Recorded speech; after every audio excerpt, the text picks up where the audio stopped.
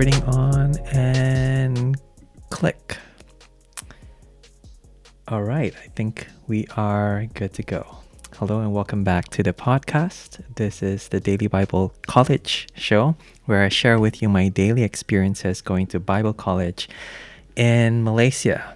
And today I'm going to talk about my book report. I meant to write an essay on this book. It's called Grassroots Asian Theology, and it's written by this guy called Simon Chan. Here he is giving a lecture at Biola University Chapel, which is very, very cool. An Asian preaching to theological students in the States. And what this guy has done, he's a principal in TTC, a college in Singapore. What he's done is he's written this book to help us think about how Asians perceive God, and therefore how Asians will perceive a Christian God, how they will receive the gospel. And my very first assignment for this term is to write a book report on one of the chapters in this book, and it's entitled God in Asian Contexts. So what I'm going to do today is I'm going to share with you my summary of this chapter. And it really is my summary in my words. It's not Simon Chan's. I just want to clarify that. But it is what I've learned so far in reading through this chapter a couple of times. And so I have a couple of points, maybe 4 or 5 points I want to make. And the first point is this. Does God exist is not the question. Does God exist is not the question. And I'm thinking of evangelistic courses. You know, back in Malaysia, popular courses are stuff like Alpha and Christianity Explored. And these are really, really great opportunities if you're not a Christian to come and ask any question that you want to. But I wonder if one of the questions that people are not exactly wondering is, does God exist? So what I've done is I went to the website for Christianity Explored. Again, a big fan. Don't get me wrong. But a big question that they keep asking is, does God exist? So question number 1, is the chaos in the world a sign of God's absence? I see trouble, I see war, I see COVID. Does that mean that there's no God? Or let's look down below. If God exists, there you go again. If there is a God, why is there so much suffering? And you find lots of these kinds of questions here being answered by this course. But again, I wonder if this really is the question that people in Asia are asking. And what the book puts forward is the suggestion that underlying lots of these cultures is already a presupposition, a common understanding that there is a God. And what Simon Chan says is this. Unlike the Western church in the last 200 years, so they've been asking this question for a long time, the issue for Asian Christians has not been God's presence or absence, does he exist or not, or whether God exists or not, there you go. In most religious traditions, and especially in the world of primal religions, God's existence is never in doubt, but always presupposed. And so you imagine a room full of people you're running this evangelistic course with, they might not be there thinking, oh, okay, prove to me through science, through the Bible, that there is a God. But rather, they might be asking stuff like, hey, this strange thing happened to me today. Did God do that? Or what is God trying to say to me through my suffering or through this condition? Or what do I need to do to get God to bless me in my job? That kind of thing. There's already a presupposition that there is a God. And so therefore, the kind of question that they might be asking is, what's so special about your God? So already the first point that I think comes through very, very clearly in Simon Chan's book is this presupposition, this underlying understanding that there is a God in just about every culture, primal religion, he calls it here, in Asian countries. So that's already a useful point. On to the next point. Multiverse.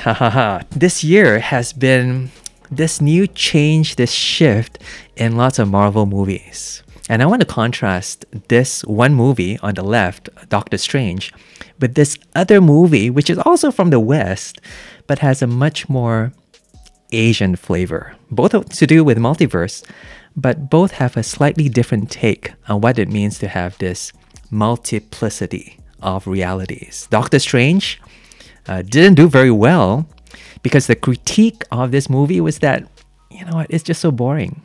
It's so predictable. He went to different universes, but actually it's the same person with different hair. Whereas if you watch this other movie, which did so well, it was shot on a budget. And it was actually essentially a Chinese movie, even though it was filmed in the US. The director was Asian, Michelle Yeoh is Malaysian. And it was basically a kung fu movie, but it was just so weird.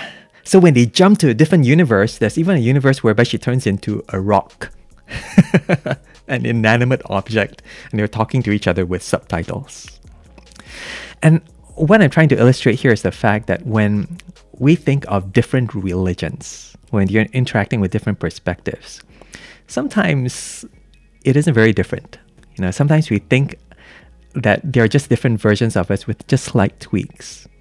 But when you're in Asia, people might really be coming from all kinds of different perspectives, different kinds of religious perspectives. And what Simon Chan says here is this. This is an example that he says.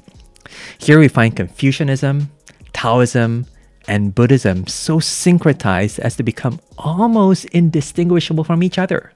So when the phrase Chinese religion is used, it usually refers to a syncretism. That means a mixing of popular forms of these religions. And the thing to notice here is that these are very, very different forms of religion, but they're all put under the banner of Chinese religion. And so you find people like in a buffet picking and choosing different things. And the thing to be aware of is that when then you bring in a new ingredient like Jesus or the Bible or God, it's just going to be another ingredient. They're going to fit it in, but it's going to be a small part of a whole. And it's just worth being aware of that kind of challenge when you're trying to dialogue about the uniqueness of Christ in the Bible. So that's the second thing, you know, it's just worth appreciating the kind of mix you'll encounter when you come to Asia and you're talking about God, because everyone has a conception of God. And you'll be asking, so what's so unique about yours? And if it is unique, they might just add it in like a spice and they might not take it in as a whole. So that's the second thing. Next thing is the Trinity. The Trinity. So one very helpful thing that the book does to try to lock down the conversation about God, about Jesus, and this is what Simon Chan proposes that we do, is to talk about the Trinity. And so what the book explores basically in depth is different reactions to the Trinity. So I put this meme, you know, God in Asian context, that's the name of the chapter, but really is the Trinity in different Asian contexts. And it's really, really fascinating. What the book does is it looks at how the Muslim perceives the Trinity, how the Hindu perceives Trinity, how the Chinese, the Chinese religions, Taoism, Buddhism, that kind of thing, how they perceive the Trinity. And some will take to it much more easier than others, and some might be violently opposed to it. And what he says is this: in the doctrine of the Trinity, the Son gives God a name and a face. Often, this is the way many Asians first come to know the God of Christianity. So it's saying that Jesus is the key. You want them to come into a full contact with God, but really the key for very many people is just coming into contact with the person of Jesus Christ. He goes on to say the personal God revealed in Jesus is their first point of contact and the main reason for Christianity's attraction, what draws them into wanting to know God. And Jesus is here seen as really the doorway towards coming to know God in a very personal way. I think the chapter goes on to talk about how it's fairly normal. Now, I'm not sure how you're going to take this in the West, but it's fairly normal for people to have visions of Jesus. in the West, especially amongst those who don't have access to the Bible or are violently opposed to the Bible to the point that they don't want to talk about Jesus with anyone. And it's very, very common to hear stories of people having visions of Jesus, encounters with Jesus, which then spurs them to want to read the Bible. So the way that they know God is through His Word, is through, coming to know the truth in grounded form in Scripture. But that first contact, that doorway, is often always that very personal encounter with Jesus, which might not be through the Bible. And one example he gives in his book is like Paul in Tarsus coming into that vision with Jesus. And somehow, some way, that is very normative in Asia. I wonder if anyone listening to this, is from Cambridge, and I wonder what you think about it. What? This guy has a vision of Jesus. Apparently, this is fairly common in Asia.